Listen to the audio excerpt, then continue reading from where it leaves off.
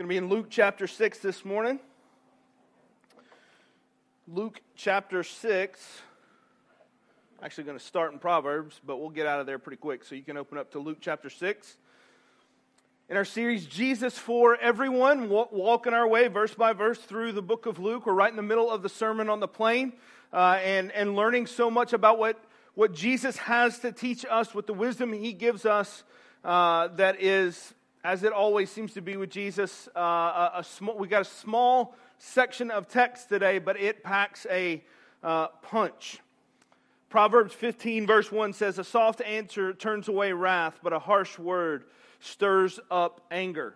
Simple enough verse. The wisdom of the book of Proverbs is in every verse. The hard part is that the wisdom of Proverbs is often lost on us. They say that youth is wasted on the young, which the older I get, the more true that statement becomes. But they say youth is wasted on the young, but oftentimes wisdom is wasted on fools. And this verse is undoubtedly wise. But when we take this verse that says a soft answer turns away wrath and a harsh word stirs up anger, when we take this verse, we try to, in our best moments, force ourselves to apply this verse. You read Proverbs 15:1, and our application typically is that we will take this and we will say, all right, so if a soft answer turns away wrath and a harsh word turns up anger, I need to learn to control my temper. I need to learn to kind of back off a little bit, not be so harsh. This may just be me preaching myself. This may be the way I apply this verse, but this is kind of how it works for me. I need to figure out how to be a kinder person, especially to my kids. This is what I need to do. And so what it looks like is that whenever my kids do something dumb that frustrates me to no end, I have to be able to bite my tongue, right? And so depending on how dumb it is, or for how long they've been doing the dumb thing, depends on what my reaction is. Is it, oh, come on, man, seriously? Or is it, I've got to take a drive, and I'm going to be back in a few hours. I might get a hotel room, and I'll be back after that, so that I can calm down just a little bit, right? So that I can not lash out and deliver with my tongue harsh words. So if I want to apply this verse, I have to figure out some way to back off of what is in my mouth and what I want to say. And again, these are my best moments, which my kids would tell you I'm not often in, right? My normal moments is like it just, like it's just there, and then I'm like, oh, I got to go apologize later. That's not good. But if I do manage to like bite my tongue, go to the other room, step outside, take a drive, whatever it is, and I manage not to let that anger get the best of me, then what happens after that often is I will self-righteously pat myself on the back and think how good of a Christian I was that I was able to apply that proverb. I was able to kind of will myself to apply the wisdom of the proverb. I have in that moment, by sheer force of will and discipline, made myself a better person, a better Christian, and a person God could be proud of. That's generally what my mindset is. I wouldn't articulate it that way. I'm far too spiritual for that. But that's what I'm thinking in my heart. That's what I'm thinking whenever I am able to do that. The problem is that none of those things are actually true. I'm not actually a better Christian when I do that. I'm not actually making myself someone God can be proud of, because the proverb isn't primarily about self-discipline.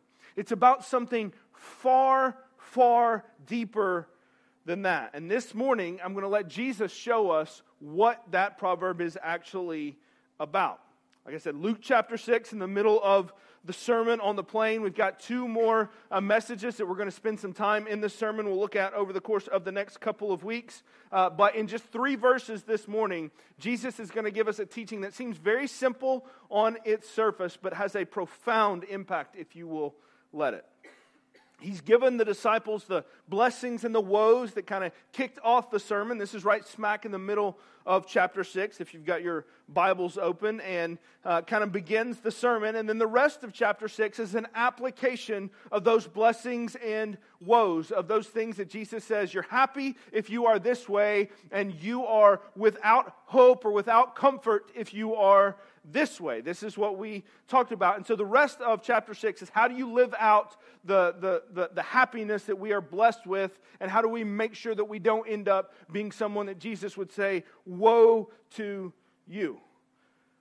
So what Jesus is doing, if you'll remember, we looked at this a couple of weeks ago, is he's resetting our perspective in this sermon, where our life is not rooted so much in this world as it is another.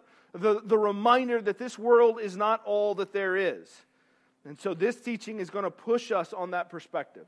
It's going to harshly challenge us to have the right perspective if we are going to live according to the way that Jesus has tasked for us. So let's just look at the verses here, and then we'll get to work a little bit. Luke chapter 6, verse 43. For no good tree bears bad fruit, nor again does a bad tree bear good fruit. For each tree is known by its own fruit. For figs are not gathered from thorn bushes, nor are grapes picked from a bramble bush. The good person out of the good treasure of his heart produces good. The evil person out of his evil treasure produces evil. For out of the abundance of the heart, his mouth speaks. That's it.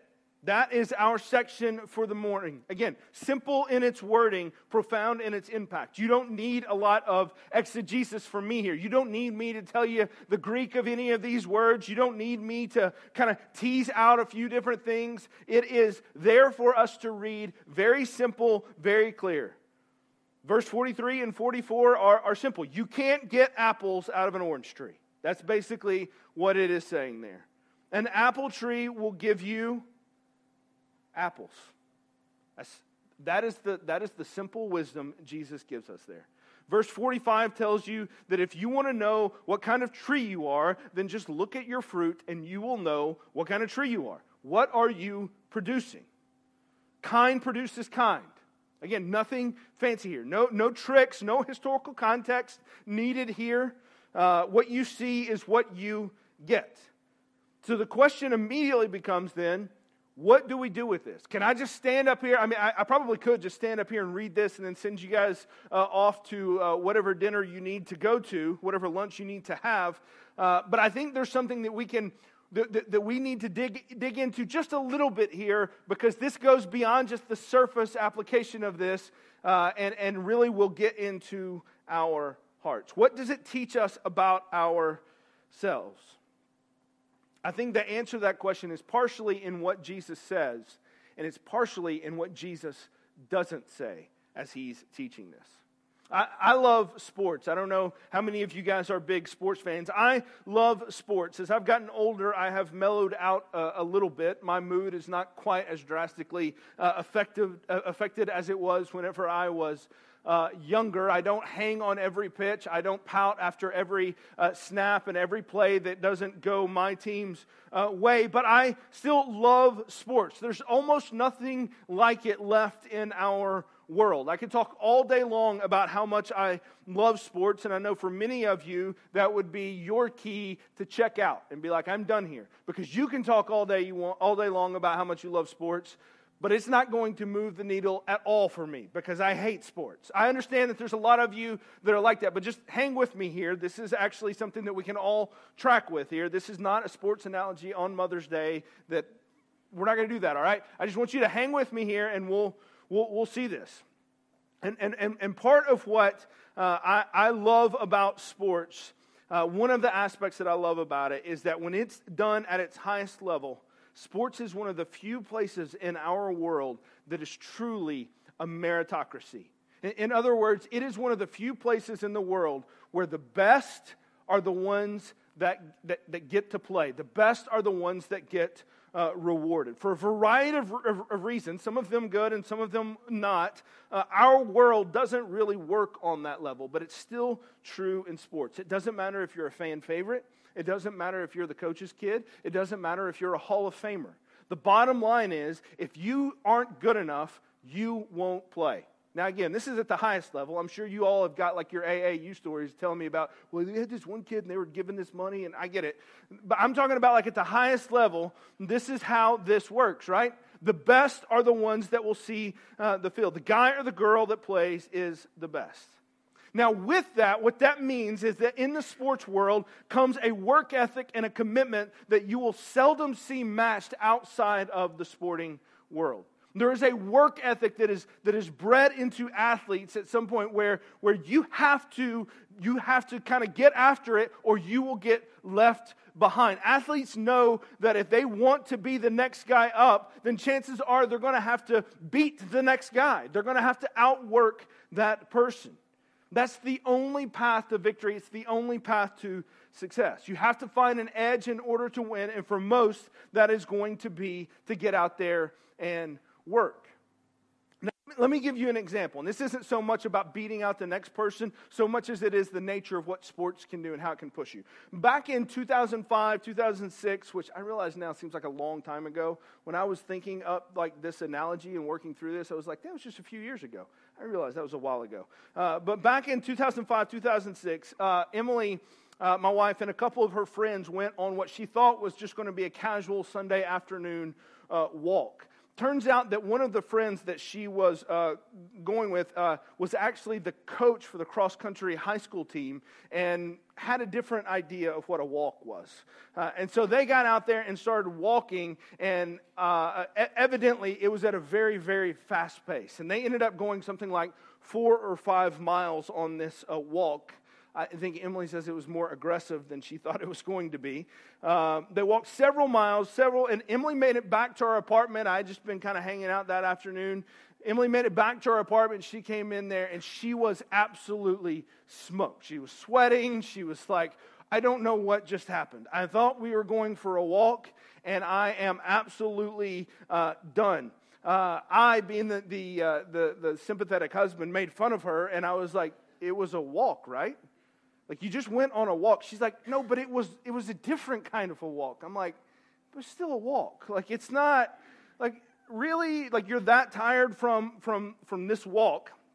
But what we didn't know at the time is that walk would be a catalyst for her that would drastically change a lot of different things in her life, because something happened that challenged her in that walk. Over the course of the next few years, the walks changed into runs. 1 lap around the track became 2, and then 1 mile became a 5K, and then a 5K became a half marathon. And then back in 2010, so almost a year to the day after Isaiah was born, Emily ran her first ever marathon.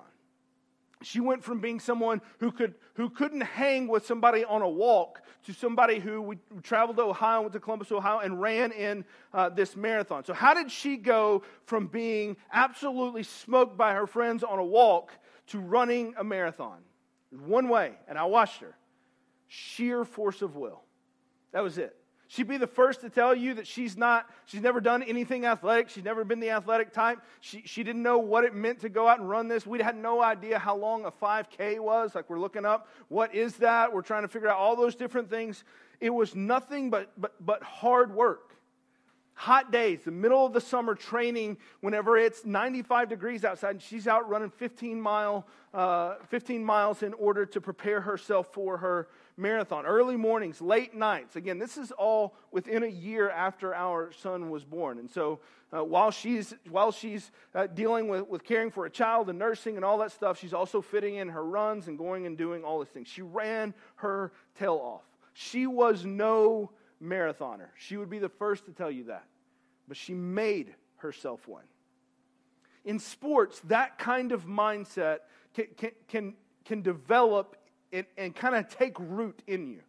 Now, for some of you, it's not sports where that develops. That kind of develops in the classroom, or it develops in a few different places. But sports is the place where I know it the most familiar, where like hard work just kind of becomes part of who you are.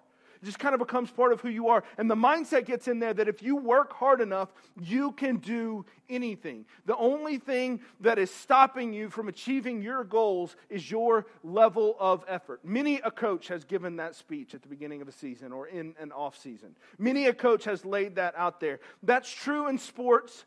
And honestly, up until probably the last generation of Americans, this has been true of America in general.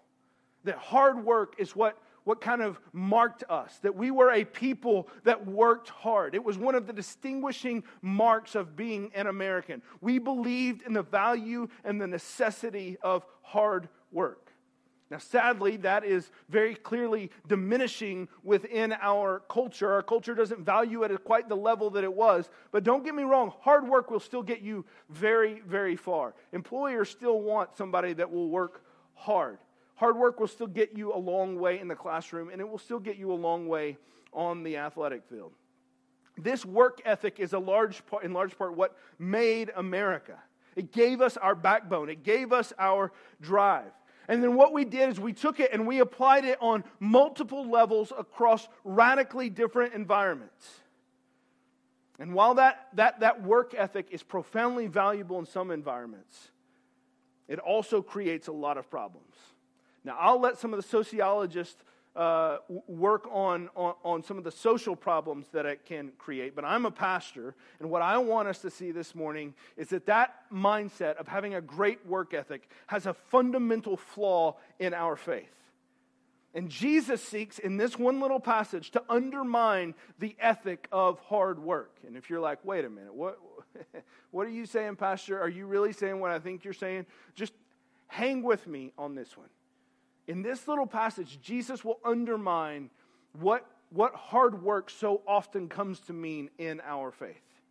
You see, when Jesus says a fig tree produces figs, he, in one simple analogy, undercuts the one thing that for so many of us have grown to believe is the essence of our faith.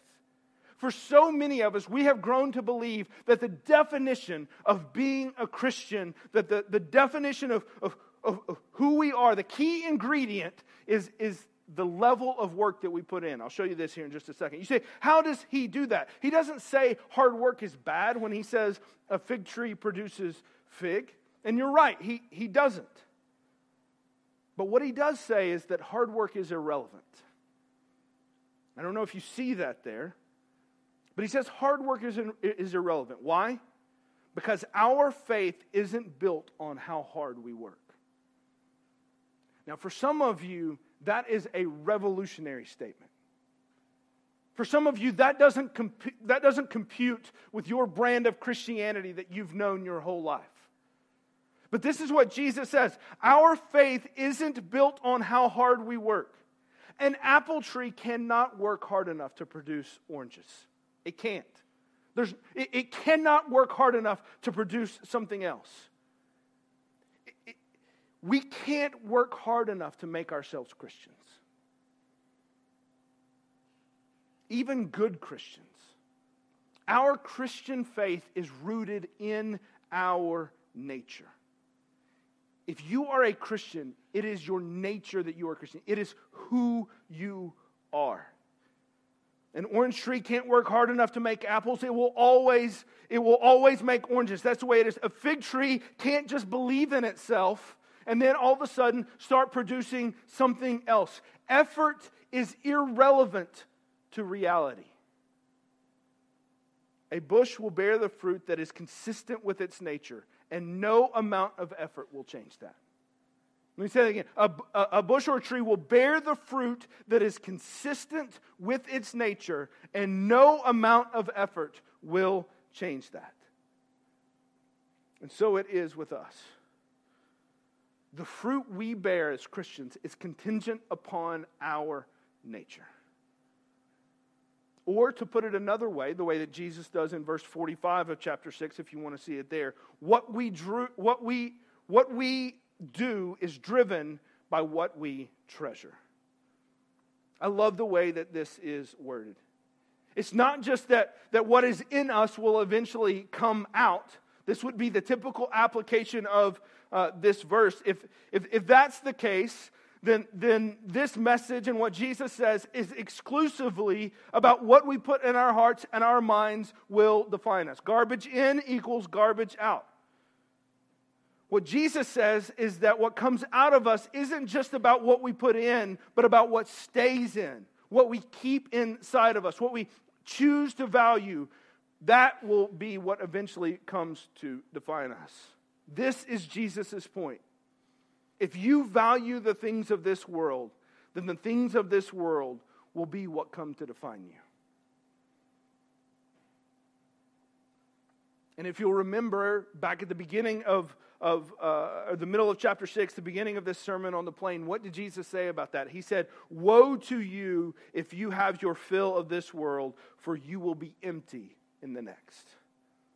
What you value, what you treasure, what you most hold dear to who you are, that is what will eventually come out of you and define you. So let's get back to this idea of working hard. Let's get back to this work ethic. For many of us, we have been taught that the essence of our faith is not about what we value, but about the things that we do. We get the formula completely wrong. We have the right ingredients, but we get the math formula completely wrong. We get it backwards. What we say is that we work hard, we discipline ourselves, and that who we are flows from that discipline, right? Does that equation make sense to you? What we are flows out of what we do and the discipline that we are. The problem is that is not how it works. That's how it works in running, right? If you discipline yourself to run, you become a runner. That's how that works. The discipline comes first, the identity comes later. But that's not how it works in Christianity. Jesus tells us that it works differently than that when it comes to our faith. What Jesus says is that the river flows in a completely opposite direction. That who we are will ultimately determine how we act. Do you see the difference in those two things? Our words, our actions don't make us, but they flow from us. They flow from who we are. And getting those two things crossed up creates so many problems. Let me tell you why this is so important. Because if our words make us, then we can make ourselves good Christians. We can make Jesus love us. We can force God's hand to want us. The problem is, if we can make ourselves good, then we have no need for God. If we can be good enough, then what do we need Him for? In fact, we can convince ourselves that we don't need God at all, and He actually needs us. After all, the best team gets the best players, right? And if you've disciplined yourself to be a good enough player, why wouldn't God want you on the team? Now, you might be like, I'm not. Yeah, you may not be the star quarterback. You can be like a tight end or something like that. No. This is the thing. This is what we convince ourselves, is that we've made ourselves good enough that God would want us. And then what kind of person does that make us? It makes us a person that feels that we can demand that kind of work out of everyone else. Right? This is the role of the coach. We're the coach that can't figure out why no one else wants to work all of the time. If we can do it, then why can't they? If we can do it, then why can't they? If we're strong enough and disciplined enough to get out and to run the miles, to make ourselves a marathon, to do all the right things to make ourselves a good Christian, then why can't you do the same thing? Why can't you make yourself into a better Christian? That's how this works. And what kind of person does that make us?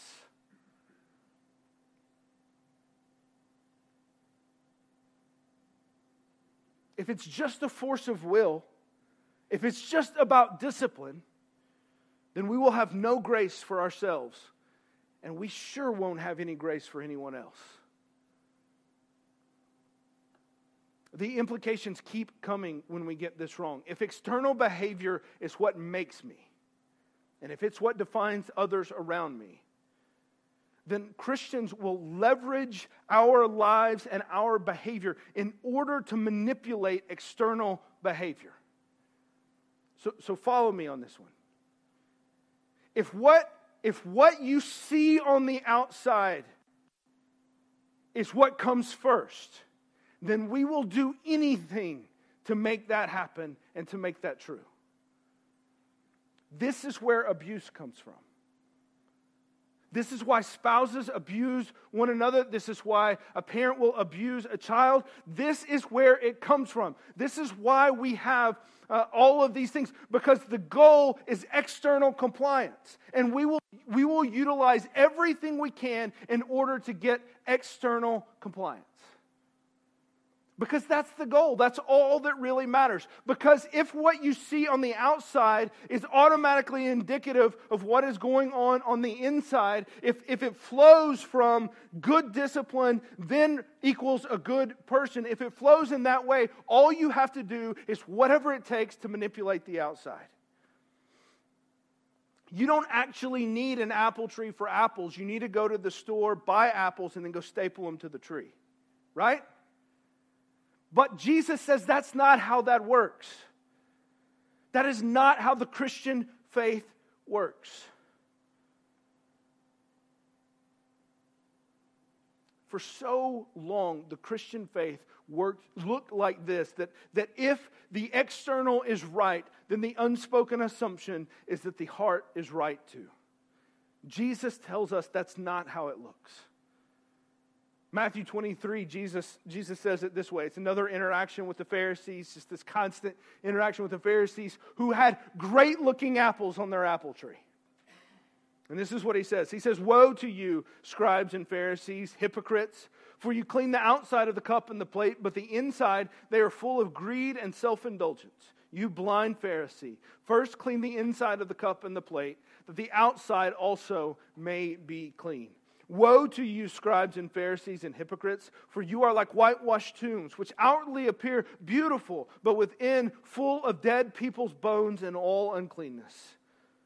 So you also outwardly appear righteous to others, but within you are full of hypocrisy and lawlessness." The scribes and the Pharisees had the equation backwards. But man, they could work that equation with brutal efficiency. They kept the outside clean by force of will, and they demanded that everyone else do the same. But on the inside, what they treasured was their rules and themselves. And the fruit of that tree will send you to hell.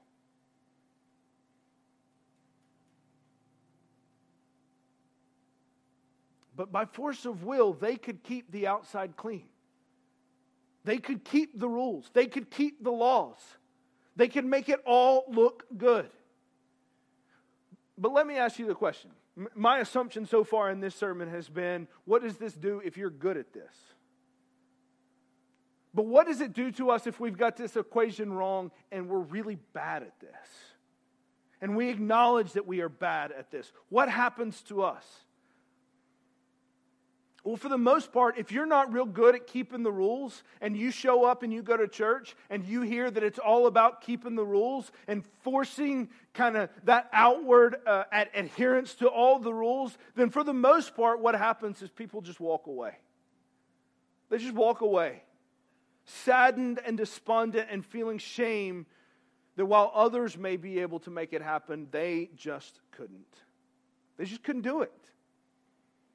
When Emily ran her marathon, I was running quite a bit myself, regularly running 5Ks, probably 3 or 4 times a week, but I never got beyond that. Every now and then I'd be running, I'd think, man, that'd be kind of cool to run a marathon. I want one of those stickers on my car too. Emily shouldn't be the only one to get the sticker on her car. I want a sticker on my car. Maybe I could do 26.2 miles too. And then I would finish my 5K and I would be like, nope. I'm good. That is not going to happen. That is not going to happen. I am not going to keep running. And let me tell you, I don't know if it is a lack of physical ability or mental strength on my part, but I can tell you this much. It was never going to happen. And Emily would keep being like, you should do it too, and then we could run the marathon together. And I'm like, nah, I'll just cheer you on. I'm not interested in trying to be a marathoner. I don't know. I just knew I wasn't going to run 26.2 miles. And let me tell you something. Whenever your wife is like running laps around you and encouraging you to get out there and keep on running, that doesn't exactly light a fire under you. Like, while you're running and people are just like passing by you, it's not like, this is awesome, I'm so excited about this. Or when you stop and people just keep on going for like another hour, you're just like, that doesn't make me be like, I could do that if I believed in myself. It makes me think, hey, there's no chance I'm going to do that, right? And this is how this works. It doesn't make you want to push, it makes you want to quit. It puts you in a place of shame. You hang your head in shame and walk away. You see, legalism is a powerful drug for those that can keep the rules, but it is a soul-crushing weight for those that can't quite seem to bear it. And this is why Jesus reverses the flow here. It's not what we do that defines us, but who we are by our nature. It's about what we value the most in our hearts. That defines us and then sets the course for our actions. The difference may be subtle, but it is profound. So what does all this mean? What does all this mean? Does this mean that I just need to give up? That all this self-discipline, all these Bible verses that I've memorized, all these quiet times I've done my whole life, all the times that I have bit my tongue and not yelled at my kids because I thought I was doing something good, have I just wasted my time in all of that? Do I just need to quit, stop trying? How do we apply a teaching that tells us trying is bad? That doesn't communicate at all to us, does it? Doesn't make any sense at all. Well, for starters, trying is not all bad. And we'll see that here in just a second. But the other thing is we've got to change what our goal is in the first place. We have to move from external to internal goals. Let's go back to our proverb. A soft answer turns away wrath, but a harsh word stirs up anger. The goal here is not that we just bite our lip. It's that we change our hearts. We don't want to just be the person that doesn't yell when we are pressed and when we are frustrated and when we are angry. We want to be the person that figures it out and that comes with gentleness to help and to care. This is a fundamentally different posture that we take towards others, and that comes with a change in heart. So that whenever that action happens that frustrates you, your immediate reaction isn't, I'm angry at you. The immediate reaction then becomes something else that kind of bubbles up from who you are. And it is, how do I care in this moment? How do I do the right thing? It doesn't mean that, listen, I'm not talking about how we discipline and saying that we don't discipline or anything like that. What I'm saying is, what comes out of our hearts in that moment? Is it anger or care?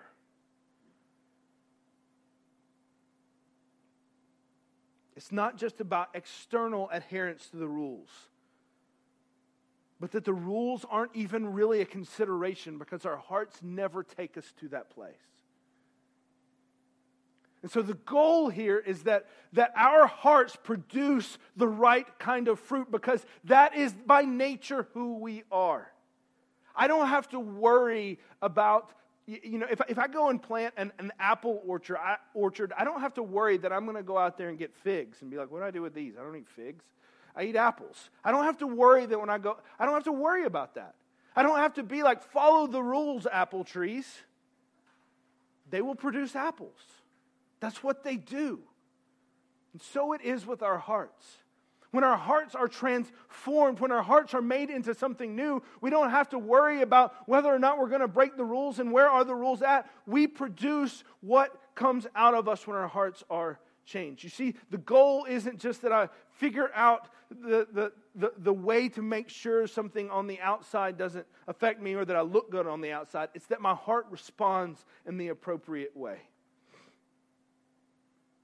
Don't misunderstand, though. Hard work is a good thing so long as that river is flowing in the right direction. Some have made the hard work ethic the primary, if not the only defining characteristics of our faith. But Paul says it this way in Galatians chapter 5:22. You guys know this verse. The fruit of the Spirit, the fruit of the Spirit, the fruit of the tree The fruit of the Spirit is love, joy, peace, patience, kindness, goodness, faithfulness, gentleness, self-control. Against things there is no law. And those who belong to Christ Jesus have crucified the flesh with its passions and its desires. Self-control is on that list. It is a fruit of the Spirit. And it is a fruit that comes from the essence of the tree, the Spirit. The fruit of the Spirit is not saying the fruit of your hard work. It is not saying you get these things if you work hard enough to develop them. What it's saying is the Spirit will produce these in you so long as the Spirit is within you. Do you see how that works? Do you see how different that is than if we get those things crossed and we say external comes first, internal comes later? One is about force of will. One is about complete surrender and giving it all over to the Spirit and saying, Spirit, you produce this in me. It's completely different religion we're talking about here. A completely different faith. This is what the Pharisees had gotten so wrong and what Jesus is trying so hard to correct. You see, you don't produce self-control. It's a fruit that never came from you. Where did it come from? Do you remember the Sermon on the Plain? You remember we talked about the very beginning, the blessings and the woes in 6:24. But woe to you who are rich, for you have received your consolation. We said that word consolation is the same word that is used to describe the Holy Spirit. Same name given to the Holy Spirit in the Greek there. It means our help or our comfort. Jesus said the rich already had theirs. You who have produced your good reputation by your sheer force of will, you have your consolation. Your comfort will be in your works. And when you fail, you will have no comfort. But for us, the Spirit is our help, our comfort, our consolation. And it is the indwelling of that Spirit that enables us to change what we see, what we pursue, what we care about, what we treasure, as Jesus says in verse 45. He is our help. And He is the one that produces what by our nature we could not. Galatians 6:14 says it this way, but far be it from me to boast except in the cross of our Lord Jesus Christ, by which the world has been crucified to me and I to the world. For neither circumcision counts for anything nor uncircumcision, but a new creation. What he is saying there, what Paul says there, is what happens on the outside counts for nothing. It counts for nothing in my sanctification. I need the blood of Jesus. I need the cross. I will boast in nothing else but that. I'm not going to tell you how good I am. I'm not going to tell you about all the apples that I put up on my tree to make you think I'm an apple tree. What I'm going to tell you is that I need the cross because the cross is the only thing that changes my nature. The only way that we are made into new creations, the only way that we become new is as the Spirit changes our heart and the Spirit is brought to us through the blood of Jesus. That's it. That is our faith. That is what Christianity is about. It's not about being good enough or looking good enough or even saying that if I put enough good in, then enough good will come out. What it's about is saying that I need to be someone new. I need to be a new creation. And that comes through the blood of Jesus. It is the cross that changes our nature, that changes our hearts, and changes what we treasure. And nothing else can do that. Nothing. So when we say that Jesus is the only way to the Father, when we say that trusting Jesus and the work of the Spirit is our only hope, that's not words that are simply like empty words for us. That's not just a creed. That is our desperate cry that we need to be made new. Because we cannot, by our nature, produce something that is not in our nature. And so our nature must be changed. This is Christianity. This is our faith. And it makes all the difference which one comes first. Let's pray. Father, this morning it is our confession that in our nature we do not love you, we do not seek you, we seek to justify ourselves, we seek to hide behind leaves and behind all kinds of different things to get away from our sin. We seek to cover it up, and we seek to put fake apples on trees that would never grow them. Father, it is our confession that we desperately need the Spirit to change who we are. And Father, we desperately desire that our actions would show that our actions would flow from the change of the Spirit, that we would have good actions, but those actions wouldn't come from our sheer force of will, but they would come as a fruit of the Spirit who dwells in us. Father, make that true of us today. Only you can do that. And it's in Christ's name we pray. Amen.